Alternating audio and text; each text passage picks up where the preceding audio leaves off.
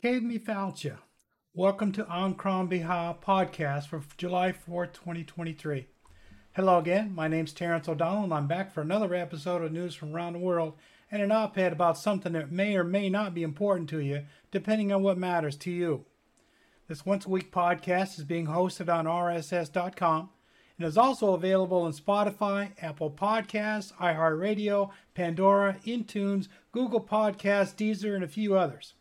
Once a week, I try to offer you stories from news feeds and blog writers from around the world that you may not have heard about yet, and some you may have. A little about me. I'm of Irish descent and a self-professed Seanchaí, a Gaelic storyteller, and I want this podcast to feel like we're sitting under the An Crann Bethadh, which is Gaelic for the tree of life, typically the village oak tree. Sitting under this digital tree together, I will read for you headlines from news feeds and relevant blog articles about climate change, racism, politics, and social injustice pieces usually not found on the front pages, and why I think these stories are relevant to the world we find ourselves in. This podcast is free to subscribe to for all who care to listen. I don't want money to stop you from listening. The purpose of this show is to push people to get up and make a difference in our world before it gets too late to do anything about it. I do offer the option of donations and paid subscriptions within my blog articles, including a weekly newsletter with links to the articles I bring to listeners' attention at medium.com and substack.com, much like passing the hat at the end of my visit to your digital village to support my work here. Just to let you know, I'll be taking a break once I deliver the headlines to you. During this break, I do promote my website at An Crann Bethadh and my stories and articles published online in a short 1 to 2 clip, but nothing too fancy. This week, I have stories about all the things I ran about: climate change, racism, LGBTQ, and injustices around the world, some politics that would affect the whole world, with an op-ed about American politics, and a humorous blog I'll read a part of to you as a teaser to entice you to read the whole thing using the link from my podcast newsletters. So without further ado, I'll bring you the headlines for this week. My first story for this July 4th, the hidden underground lake in the center of the U.S. threatening farming, by Robin White. This came out of MSN.com. And it's a story about the weather, but it came out of Newsweek. And it's talking about how the largest aquifer, this is a big underground lake in the middle of the United States, is starting to lose water due to the severe drought conditions out there. They've lost about 2 feet so far, but if things continue, it'll all be gone by the end of the next century, and it takes 6,000 years to replenish this with rainwater. So that's really bad news for the farmers and the ranchers in the U.S. A big section of the middle part of the United States depends on this, and if they lose it, we're done. My next article, and again, if you haven't figured it out, I'm leading off today with climate change articles. This article is entitled, "Show This to Anyone Who Says Renewables Are Unreliable." Renewables are the only reason Texas power grid hasn't failed during this month's punishing heat wave, a grid expert tells Heated. This is by Ariel Samuelson, and this is from her website, Heated World, and it's all about renewable energy. So my take on this is, here's an in-your-face GOP Texans blog article about how renewable energy is saving the day in Texas with the current heat dome happening, despite the protests from the right that renewable energy is unstable and unreliable. The proof is in the pudding, as the old saying goes, and there have been several other articles here since this came out about Texas, the Texas GOP railing against renewable energy and all that, but I'm telling you, it's saving their bacon right now. They just don't want to admit it because they're getting all our money from the fossil fuel people. And my next article, again, is another one here, and this one is about misinformation. And it's a climate change article and about media disinformation. So this one, it came from Heated World also, from Emily Atkin. Even mainstream news outlets are causing fake pizza panic. It's not just right-wing outlets spreading the false claim that New York City wants to regulate the carbon emissions of pizza ovens. So I included this to highlight the issue of misinformation going on all the world about everything. This is a follow-up to something she wrote on June 27th about New York City pizza oven smoke emissions and how the city wants to put filters on the smokestacks and chimneys to catch the solid particulates. Of course, everyone and their brother in the media in Western countries jumped all over this with misinformation. Deliberate? Maybe. Or maybe just lazy and not fact-checking as news companies used to do once upon a time. This applies not to just this issue and this news story, but nearly anything of note that come across the airways these days. And a little bit different segue into climate change. Biden's Forest Service dragging its feet on protecting ancient trees from logging by Chris D'Angelo. And I got this on June 29th. This came out of Canadian Sports and Yahoo News and various other news articles. It's a story about how the Biden Forest Service isn't too interested in saving any boreal forests in the U.S. The more about the profits from cutting down the ancient trees and the justification that cutting down all the trees will mitigate fires. Well, that's true in a horrible sense. No more trees, no more forest fires. Apparently they didn't get it, or they're ignoring the order to save the trees from Biden's desk. Who can say? Follow the money. So here's the thing. And I've got another article here, something about the Canadian forest fires. The idea is, well, if you want to get rid of all the smoke, you let the trees all burn down. No trees, no fires, no smoke. Well, here's an article here about they're worried about trying to prevent forest fires, but cutting down all the trees. Well, same thing. No trees, no fires. But then what are we going to do about the carbon sinks? And this is a blog article that I picked up from Michael Campy. I mentioned him last week. He's a pretty good writer from California. And his article is entitled Holocaust. And it's in medium.com. The True Cost of Climate Indifference. This is an older article he wrote back in September of 2022, but it still holds true today. Humans think they're so superior to any other creatures on the planet because we can make tools. The orcas would beg to differ lately. I disagree with this notion. The planet's ecosystem needs all of the creatures to live and thrive as part of one big ecosystem. Take one out and something else breaks. Humans can't, nor do they have the will to, manage the planet on their own. They're trying to see how that, they're trying, but see how that's working out for them. Here's the big thing. The human species is notorious for trying to mold the environment to suit their needs. Basically, model everything, cut everything, do everything, and to make themselves comfortable. And, of course, we know how it's destroying the ecosystems of the planet we live on, much to our detriment. But we haven't figured that out yet. Well, we have, just not enough of us. And that's a big issue. Now I'm going to get out of climate change, and we're going to get into social injustices. And this next couple of stories have to do with the Native Americans, well, I want to say indigenous peoples in North America is a better term, because this first article comes out of Canada. It's entitled A War on Aboriginal Children, Alberta's 25 Residential Schools. Now, I got this out of CBC Canada, and it applies to the 25 indigenous residential schools just in the Alberta province. But it also encompasses all the other indigenous schools that the Christians employed across North America, in both the United States and in Canada.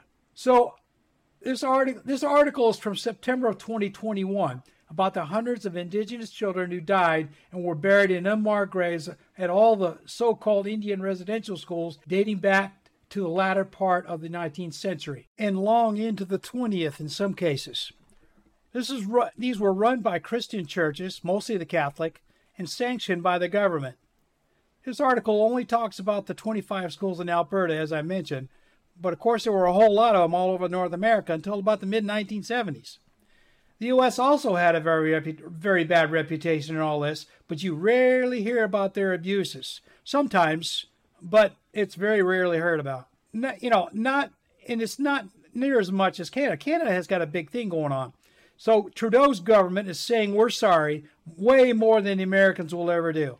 But none of that excuses the atrocities committed by these churches, all in the name of their benevolent God, to erase the Indian out of the indigenous peoples by forcibly kidnapping their children, then torturing and killing them.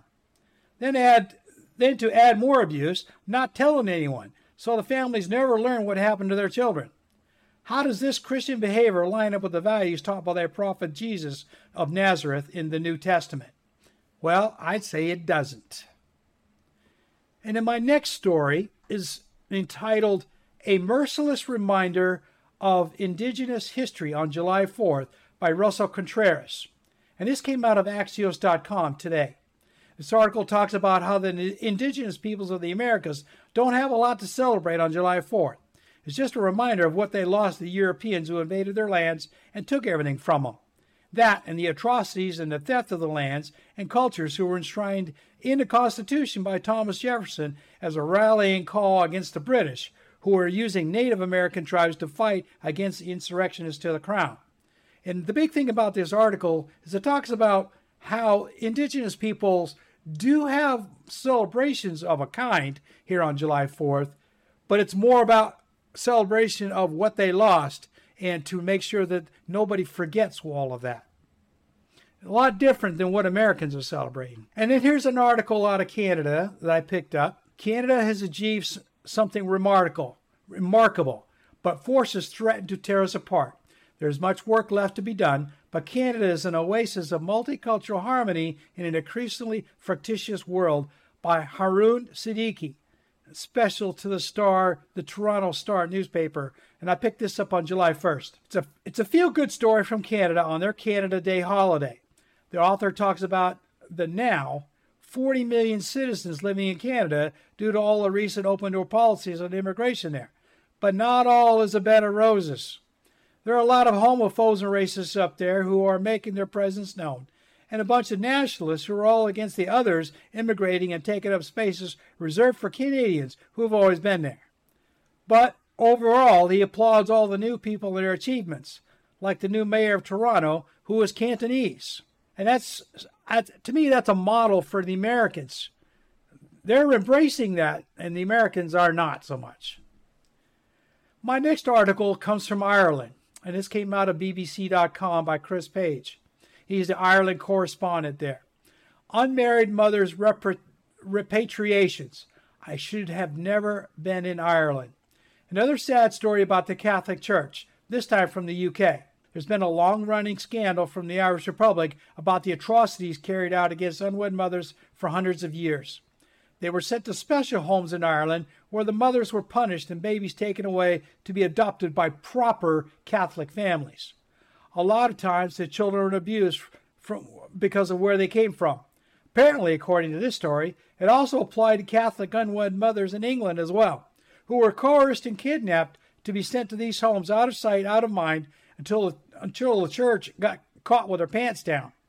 And people wonder what I have against the Catholic Church. And yes, this has been a scandal for some years now, when they found out about all these dead children, unmarked graves, and all the abuses that the Catholic nuns and priests carried out against unwed mothers and their children.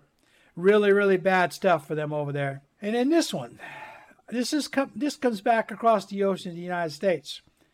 The U.S. government must provide care to its torture victims. The Biden administration has promised to support torture survivors. That means it should not forget Guantanamo detainees, by Sarah Gannett. She's Assistant Federal Public Defender in the District of Arizona. And I got this one out of AlJazeera.com. So I brought this up once before about the United States is telling the world that they will enforce the rule of law, but only when it suits them. So here we have another opinion piece come out of after the UN Special Rapporteur Fionnuala Ní Aoláin come out with her report about the torture and abuses of Gitmo detainees. Basically, Biden and company could care less what the UN thinks. They will continue to bury these men until they die. They might as well just put them in front of a firing squad and just tell anybody. Even if word got out, what would the UN and the World Court do? Tell the U.S. bad boys, don't do it anymore, and slap their hands? Pretty much what they've done in the past. And this one here is it's sort of kind of LGBTQ, but it's also about hacking. And I don't know. It's kind of a mixture of things. The article is entitled Gay Furries Group Hacks Agencies in U.S. States Attacking Gender-Affirming Care.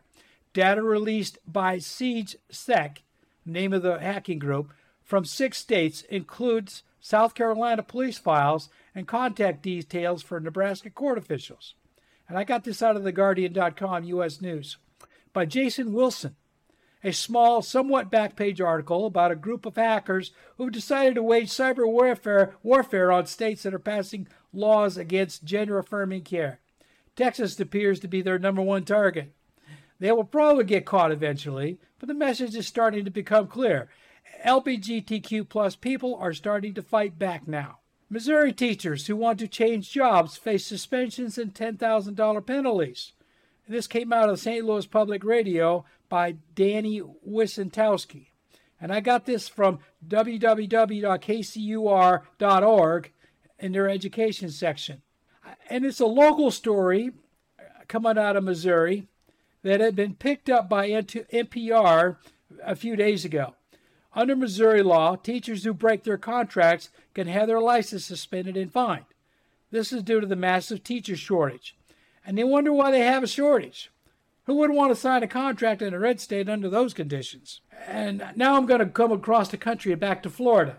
Florida immigrants detail their exit following DeSantis' immigration law. I had to leave. An undocumented immigrant who built a business and a life in Tampa is one of the many who have left. They just don't want us here, he said. I got this out of NBC News. And this is from Anagilmera Vilches Noticias Telemundo. And I'm thinking that's a newspaper, Noticias Telemundo. This story came out a few days ago about immigrants leaving Florida in droves over the new laws there. They feel like they have no choice anymore, which is leaving businesses seriously shorthanded, and it's only going to get worse there. This man wants to be president? Pretty scary. And this is an LGBTQ article. The war on LGBTQ people being waged in rural America. Pride should be about celebration and protest. For many this year, especially in rural America, it's also about fear. And I got this out of newrepublic.com by Jason Kyle Howard. It's an LGBTQ article centered in Appalachia about ignorance and confrontations taking place all over rural America, mostly due to misinformation and ignorance. This year's Gay Pride Month has brought a lot of fear because of all the hate rhetoric on social media and TV news, especially from Fox News.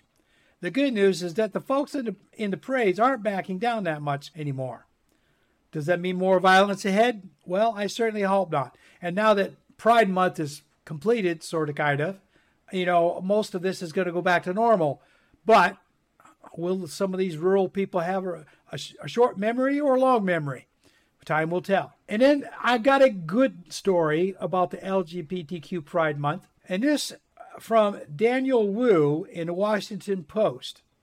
At his first Pride parade, a recovering bigot told people, "I'm sorry." A nice story about a man from the Texas Panhandle who realized that gay people aren't the scary people he had been led to believe. And he watched a Pride parade in Colorado where he held up a sign saying he is a recovering bigot, he's sorry, and he likes hugs. And it's a really good story about a gentleman who realized that all the lies and misinformation he had been told back in the Texas Panhandle had no bearing whatsoever.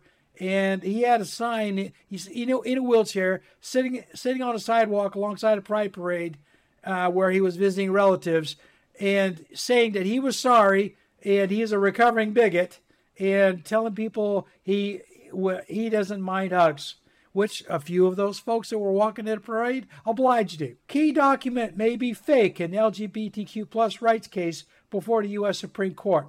Christian website designer says she received email requests from same-sex couple, but author says he didn't send it, and he's not gay. And this came out of theguardian.com.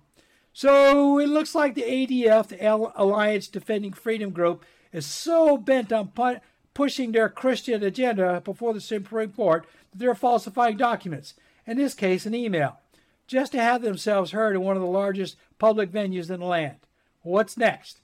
The next is the Supreme Court decided for the website website designer, setting a precedent that will mirror across the country and likely into Canada as well. Now businesses can refuse LGBTQ customers at will. And there's been a lot of follow-up articles on this that now they've opened the door to allow businesses to basically refuse service to anybody they don't like, not just LGBTQ people. And a lot of folks from the African American and Latino communities are saying, well, is this a sign of the times to come? Are we going to start seeing signs in windows saying only white people are allowed in the store, white straight males are only allowed in the store, and so on? Well, that's the big question of the day, and I'm thinking there's going to be more coming about that. Republican opposition to LGBTQ rights erupts in backlash to Pride Month by Isaac Arnsdorf and Josh Dawsey and Hannah Knowles in Washington Post. Throughout June, many Republicans, including presidential hopeful Ron DeSantis, have sharply criticized Pride celebrations, and some have resurfaced fights over same-sex marriage. So their article coming on the last day of Pride Month, telling about a story of how, due to all the public backlash coming from a minority, has caused the acceptance around the world, and how has caused acceptance around the world, and it's diminished. It's likely to continue to get worse, especially with the justice system in favor of restricting civil rights now given to other citizens. Anyone with half a brain knows it's all in the lead up to the U.S. presidential elections coming up in 15 months. Depending on which party wins, will have lasting implications on democracy and basic civil rights for all. And that's, again, you're going to see a lot more of this stuff coming out from these GOP presidential hopefuls, a couple more so than others. And I'm thinking that's going to be a big deal in the next few months. We'll have to see how that all turns out. These people really don't care how they get elected, as long as they get elected, and they'll say anything. And this is a story coming from the UK, from TheGuardian.com. Super rich warned of pitchforks and torches unless they tackle inequality. Global elite told at London's Savoy Hotel of real risk of civil disruption if more is not done to help struggling millions. And this came from Rupert Neat, the wealth correspondent there in London. It's a story I doubt it's a story that I doubt you'll see in the United States. It's an appeal for the mega rich to give more money to the philanthropies to help the poor. The American mega rich could care less about any other than themselves and their immediate families. They don't even care about the word they're leaving for their grandchildren, as they think their money will insulate them from harm. Not. As I said last week, when the ecosystems of the planet finally collapse, no one will be safe, not even the rich living in their fancy bunkers. Here's another one from the UK, and this really doesn't have much to do with climate change or LGBTQ. It's a little bit about politics. Orkney could leave UK for Norway as it explores alternative governance. Island council leader cites deep cultural relationship as authority considers a report that also examines the status of the Channel Islands and the Faroes. And it came out of TheGuardian.com. I mentioned this very thing in a post to a newsletter from a UK journalist on Substack last week. More and more English colonies are starting to look for economic options as Britain collapses. As it says here in the article, Orkney once belonged to Norway until a Danish princess married a Scottish royal back in 1472. Orkneys and the islands were part of their dowry. Orkney wants to explore its Nordic connections. Now because the UK seems to be failing in their duties to provide the services they promised. Although they are just talking strongly about it for now, the Scottish MSP is all for it if Orkney, Guernsey, Jersey, and the Isle of Man decide to petition Norway to return to them as Nordic colonies. As I told the English journalist and her followers, there may come a time very soon when Bonnie Prince Charlie will be the king of nothing. Institutional racism contributed to deaths of 3 Indigenous women, Queensland coroner found, and this is an article from The Guardian out of Australia. It's about how the provincial healthcare system in Queensland has admitted to institutional racism and the deaths of 3 First Nations young women over a treatable heart disease. This is a lesson for North America, but will they listen? Not bloody likely. Affirmative action is done. Here's what else might change for school admissions.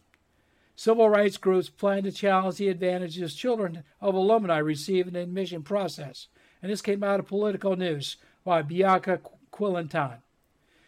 There's been a lot of articles here about the affirmative action being done away with by the American Supreme Court. And by and large, a lot of people are saying, well, it's not really going to affect a lot of things here in the United States. And I was reading an article this morning by one of my favorite Medium writers, and she talks about how, you know what, if all the African American, black people, and Latinos don't like what's being done, or they're being excluded to these private white schools around the country, well, they don't need them. There's plenty of very well done schools in the United States that cater to African Americans and Latinos and stuff. They can just go there and get their other education. They don't need to go to Harvard and Yale. Let the white people have them. The big thing is colleges can go back to the good old days, selecting candidates to their schools based on money and not diversity. They probably won't too much, but a lot of them, maybe they will. You know, donors' kids, rich alumni, high school sports star of certain skin colors, and so on. So why would the U.S. consider that public schools are failing everywhere for the intellect to get in isn't fair anymore? So basically what that means is you can't, these schools will not take you by skin color. They're going to do it meritoriously based on your school grades and things like that. So the big thing is it hasn't been fair for a really long time, maybe never.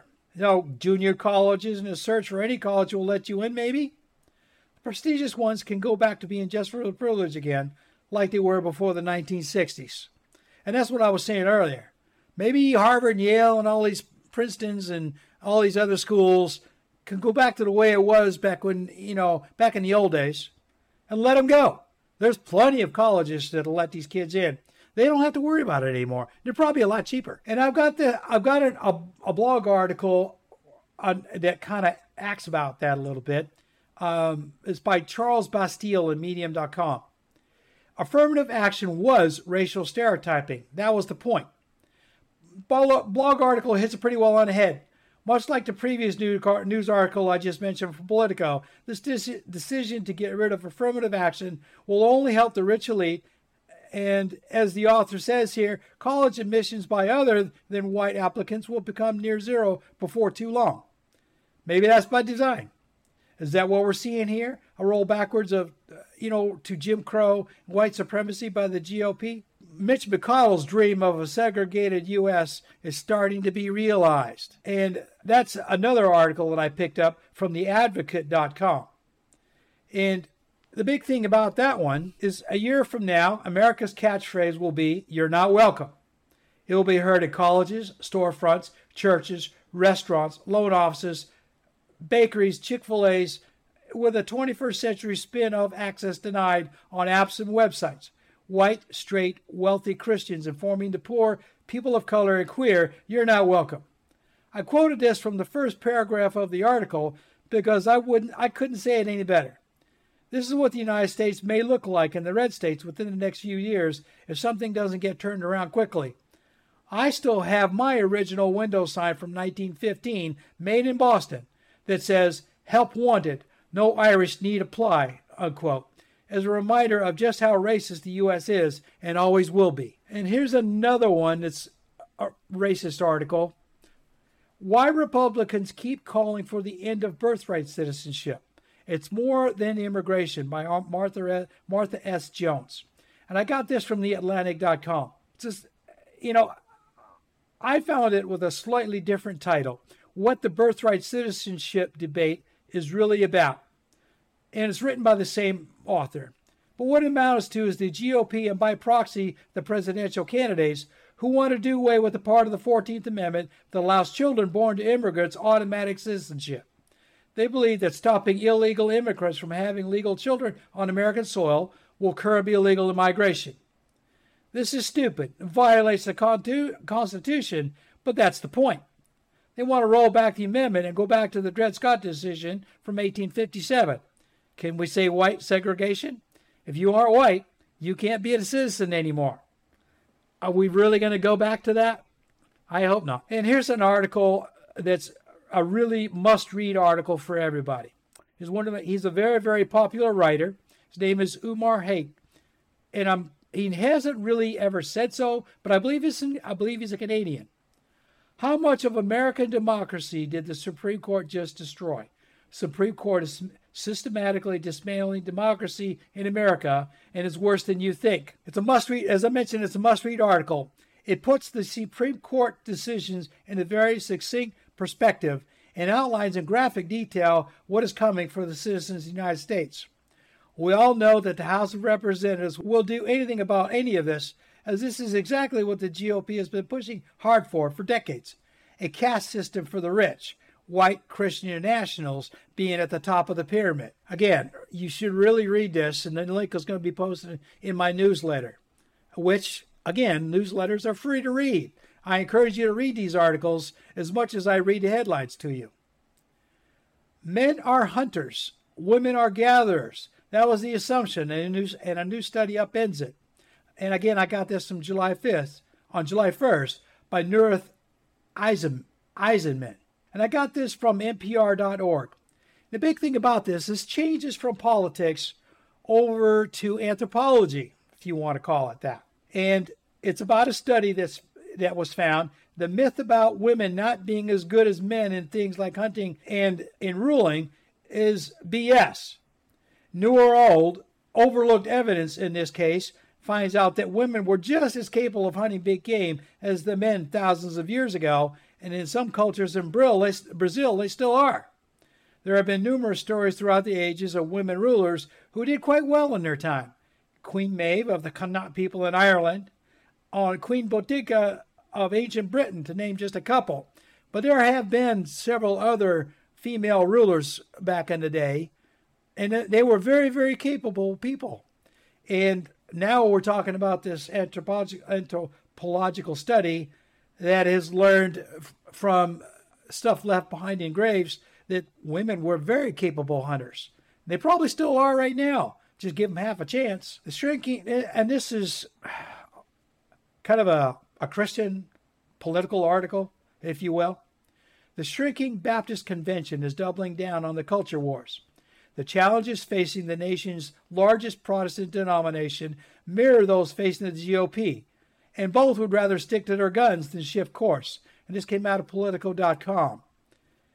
It's a magazine edition that talks about the recent convention in New Orleans last month. I mentioned it before because of their decision to ban churches from having female pastors. This article talks about that a little bit, but it's mostly about the shrinking church members around the country and the true believers' insistence of their values, despite their dwindling influence and relevance around the country. There have been a lot of surveys in the last few years revealing that people are leaving these hard-right churches in the thousands and seeking spiritual meaning elsewhere. The Southern Baptists are mad now and trying to fight for their relevance in a changing world. And I have this next article. It's very specific to the United States and picked up a few days ago. And there's been a little bit about it. I still haven't seen anything in the news about what the real motive was for this guy. Well, actually, he hasn't articulated that. Let's put it that way. But if you read the article, you can pretty much figure out what the deal was. Man with January 6th warrant arrested near Obama's house with weapons and explosive materials, per reports by Emily DeLader in USA Today. And the big thing about it, we have right-wing nut jobs running around the country thinking they can just assassinate public figures. I guess they figure they have permission to do so now with Trump and all this stuff going on. In this case, targeting former President Obama. Now, we all know why, and that's part of what I was talking about. This ex-president, he's black. And the only reason this idiot is probably the only reason he decided to do it, because he thinks he's going to be famous. And it's only going to get worse as we get closer to Election Day. Not that necessarily they're going to target ex-President Obama anymore, but some of these guys who were in on the January 6th, 2021 riot in the Capitol are now looking for reasons to be relevant, and they may start doing other silly stuff. by trying to assassinate some either left-wing people or black people who are relatively famous in the news. My last story comes out of Canada. And this is kind of a good story for the Canadians. Canada's closer. How Trudeau's pitchman is outplaying America. In a volatile world, Francois-Philippe Champagne is making the case for boring and selling Canada one deal at a time. And this came out of Politico.com. I didn't get this from the CBC. I got this out of Politico. A story from Canada on how a Canadian industry minister is becoming a major player on the world stage of salesmanship, outdoing the Americans who seem to have invented the ultimate salesmanship in the first place back in the day. He's the aggressive pitchman going after Europeans to invest in Canada instead of the volatile U.S. and winning. Canada is starting to become a better investment for global enterprise, more so than the Americans, because he sells them on stability, something the Americans can't do anymore. Another sign that the United States star on the global stage is waning. So that's the news stories I have for you this week. And it's time for me to take a wee break, and I'll be back in a couple of minutes. While I'm out, I've got something for you to listen to. And please stay tuned for my op-ed of the week in the second half of the show. I want to take this time to bring attention to my website on Crann at https://527.websitex5.me. In this website, I have a blog page where I post copies of my articles, teasers about my books, and a synopsis of the weekly podcast. Here in the website, you can also learn a little more about what An Crann means for a little bit of Irish culture and more about me in general. I also have links to this podcast, my Medium and Substack pages, an ad page for my books, and a contact page in case someone cares to leave a message. If you like my Medium.com and Substack.com articles, I have an option at the end of these articles and stories to leave a donation to my coffee fund and sign up for a subscription if you want. I also post a weekly newsletter as a follow-up to the podcast every week in both publications.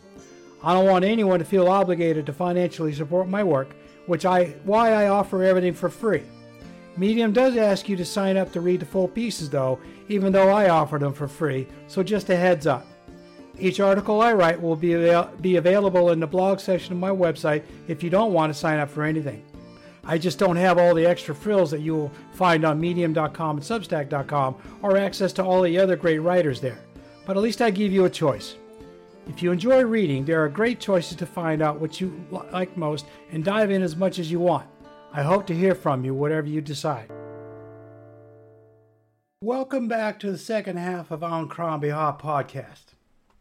I normally don't delve into certain country-specific politics, but with all the bad things coming out of the United States last week, with more to come I'm sure, I wanted to address the elephant in the room of U.S. politics, Donald Trump.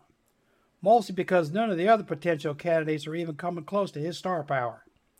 I read over the weekend that he held an election rally in some small town in South Carolina that drew in people by the thousands from all over the southeastern part of the country. He literally took over the town, much to the consternation of the local sheriff.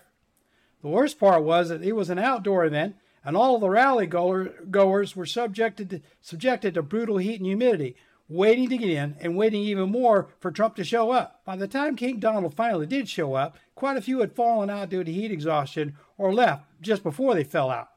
But the rest who stayed cheered loudly for their supposed savior. The article talks about all of the street vendors hawking water and food at astronomical prices and, running at about $50 a spot for local parking. Of course, the Trump speech was all about how wronged he has been, how he's going to wipe out all the people who dare to go against him, and so on and so forth. Nothing much about how he's going to take care of the country if he gets elected again. And none of his rallies to date has he ever addressed the core issues of the American people, other than stirring up more hatred of the Democrats and his election opponents.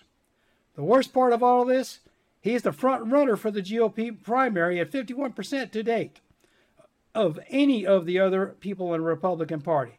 None of the other runners are even close. That's the scary part. Anyone with half a brain knows what a despot he is. He's still trying to run that long con, which is to emulate Putin, Xi Jinping, Viktor Orban, and any of his other favorite dictators.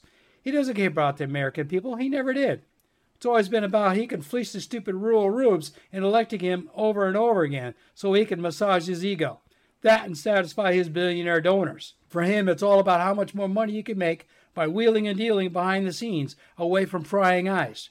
With all the trouble he's in over his past indiscretions, he is betting the farm on getting elected again to gain immunity, or try to pardon himself, or so some pundits think. No matter the reasoning behind all of his rallying, it's definitely not for the benefit of the American public. Donald Trump is like a county fair arcade barker. If he can convince enough rubes to give him what he wants, he walks away with their money and offers nothing in return, just like last time. Lots of promises, but little substance. If the United States doesn't want to end up a soft, fascist government in 2025, the majority of the people need to get up off their couches and easy chairs and do something about it. The Democrats need to come out with a stronger and better message. Show some backbone for once and stand up to these people, who are a minority in the U.S., by the way. They're just the ones making the most noise right now. Look at what we've allowed them to get away with in the last year. Women's rights, LGBTQ rights, and soon likely civil rights for ethnic minorities, all being stripped away, and for what? Greed and power. They waited and maneuvered the American public for the last 50 years, bided their time, made little forays, and backed off. Remember the Tea Party insurrection attempt back in 2010? And now they pounced when the stars aligned just right with their appointments and confirmations of these extreme right justices. If you add someone like Donald Trump into the mix, the U.S. will cease to exist in its current form. Although Mitch McConnell is likely sweating bullets now because he knows that no one can control King Donald. They found that out the hard way last time, and he doesn't want to go through that again. Mitch and company need someone they can utterly control, and Donald Trump isn't it. I, for one, hope Donald Trump burns out the American collective voters before the end of this year, if not sooner. If he keeps on with this tired old spiel at every rally, he just might. The largely rural voters, who are his base, want to be entertained. They will vote for the best candidate that keep them entertained and make them forget their miserable lives for an afternoon, just as much as any evangelical minister does on a Sunday morning. Then Monday rolls around and it's time for another week of economic misery, what King Donald could care less about behind closed doors. For those of us with any common sense, who do we want to be president? Joe Biden is trying, but he doesn't have enough testosterone to fight anymore. He has good ideas, but can't seem to find a way to enforce them. He doesn't seem to want to rock the boat hard enough to dump out all the bullies steering us in the wrong direction. The United States needs a strong man to rally behind, and so far, all we have are mouthpieces without any substantial plans, other than to strip away our democracy and turn it into a white Christian theocracy. Maybe someday we'll see a real presidential contender from the center left who will get in with their fists up and stand up to the bullies on the right. We can only hope. So now, that's enough politics. As I promised earlier, I've got a humorous blog article for you, and I'm going to add a little bit of humor to this. It's a satirical blog piece from someone who specializes in off-brand humor. He posted a funny commercial last Friday that I'm going to read a part of. It's very apropos to what's going on around the world these days, from the Tories in England, Australia, and Canada to the GOP here in the U.S. I hope it brings you a smile and some thought about, and a little bit about what you think, where you are in the world and wherever you are in it. So hang on a minute, let me bring it up and I'll read it to you. This article is entitled HateMate.com. Find the Ideal Scapegoat from the Comfort of Your Own Home by Michael Campy. Everyone is busy these days. We get it. With the kids and the jobs and the housework and the gardening and the shopping, there just doesn't seem to be enough hours in the day. That's why we started HateMate.com. It made no sense to us that busy people like yourselves should have to spend valuable time hating someone that you might end up liking later on. With our comprehensive and proprietary profile algorithm, we can match you with someone you can hate for a lifetime. No more wasted time hating people for no reason or hating the wrong people. Our services already made thousands of lifetime hate mates possible. With HateMate.com, you can find a person or a group to hate from the comfort of your own home. No more messy meetings in supermarkets, bars, or parking lots. Just answer a few simple questions, fill out the profile, and you'll be well on your way to finding that special person or subgroup that you will love to hate. With the sheer number of people and groups that are waiting for you, it's sometimes difficult to single one out. We've got you covered. Using the most advanced computer systems based in the industry, we can help you navigate the rocky waters of finding that special other. Here are some testimonials from satisfied mate users. Now, I'm not going to read these. You can read these when you read the rest of the article. And I'm going to let you read the rest of this here in the newsletter. It goes on to talk about more about why and good thing. Again, it's a good commercial, and it's very funny as far as I'm concerned. And I think you should read it. So that's all I've got for you this week. I hope to enlighten you with my stories and some of my thoughts. I'm going to close this show out with a weekly challenge, as I usually do. If with all the articles I presented to you today, and there's a little bit of political stuff, if you live here in the United States, you should really start thinking about the future. We've got a whole lot going on, like the heat dome that's going on. It's a precursor to what's more to come. You know, as I've talked about in previous episodes, climate change is here. Evidence is everywhere around you. You don't even have to look very hard. And the other part of that is racism is coming front and center, more so because of Pride Month that we just finished. But with all the stuff that the Supreme Court laid on us last week, it's going to be more front and center going forward. So my challenge to you is, what is important to you? Do you want to get along with your other humans and make this world a little bit better for all of us? Or do you want to continue to hate and, just hate people? I mean, why do you want to hate people? I mean, it's one thing if somebody decides they want to get in your face for no reason. Well, you might want to be a little angry at them. And I know I would be. But there's no reason to hate anybody for any specific reason, just because. As I mentioned in that one article, misinformation is everywhere. And it's up to us to weed that out, learn for ourselves what's true and what's not true, and decide for ourselves what's right for the human species. So with that, I'm going to let you go. I hope you enjoyed the episode, and I'm going to close out with my usual message here. Have a really good week.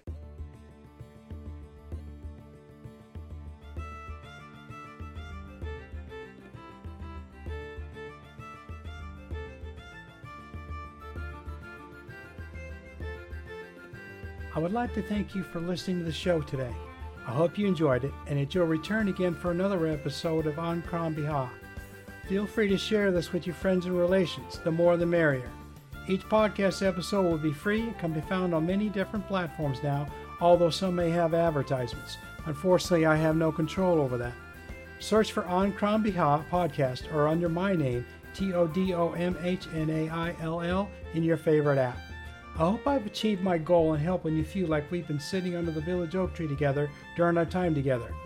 As a Shahé, I want to continue to travel to your digital village every week to bring you some news from the outside world, or maybe a story or two that may bring you a smile or make you think for a little bit after we part for the day. As I say goodbye this week, I wish to leave you with this Irish blessing as you go about your day. May your troubles be less and your blessings be more, and nothing but happiness come through your door. Slán go fóill, which means goodbye for now in Irish.